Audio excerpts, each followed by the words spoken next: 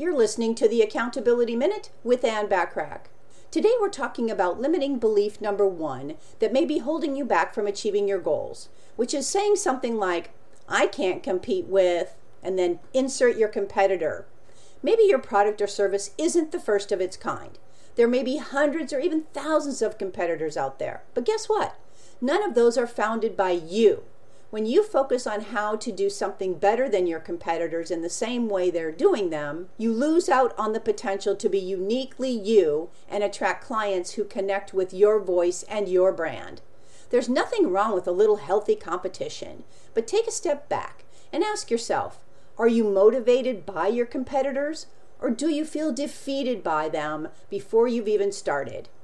Now, if it's the latter, here are some strategies for fostering healthy competition and using it as fuel.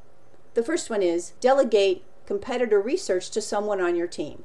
Let a team member analyze the competition and deliver insights that are useful to your business. That way, you can benefit from the end results without feeling discouraged and without comparing yourself to others. Another one is ignoring the competition. Maybe not the most common business advice, but by ignoring what others are doing, you're creating a space for yourself to truly focus on how you want to grow your business your way. And another one is compete with yourself instead.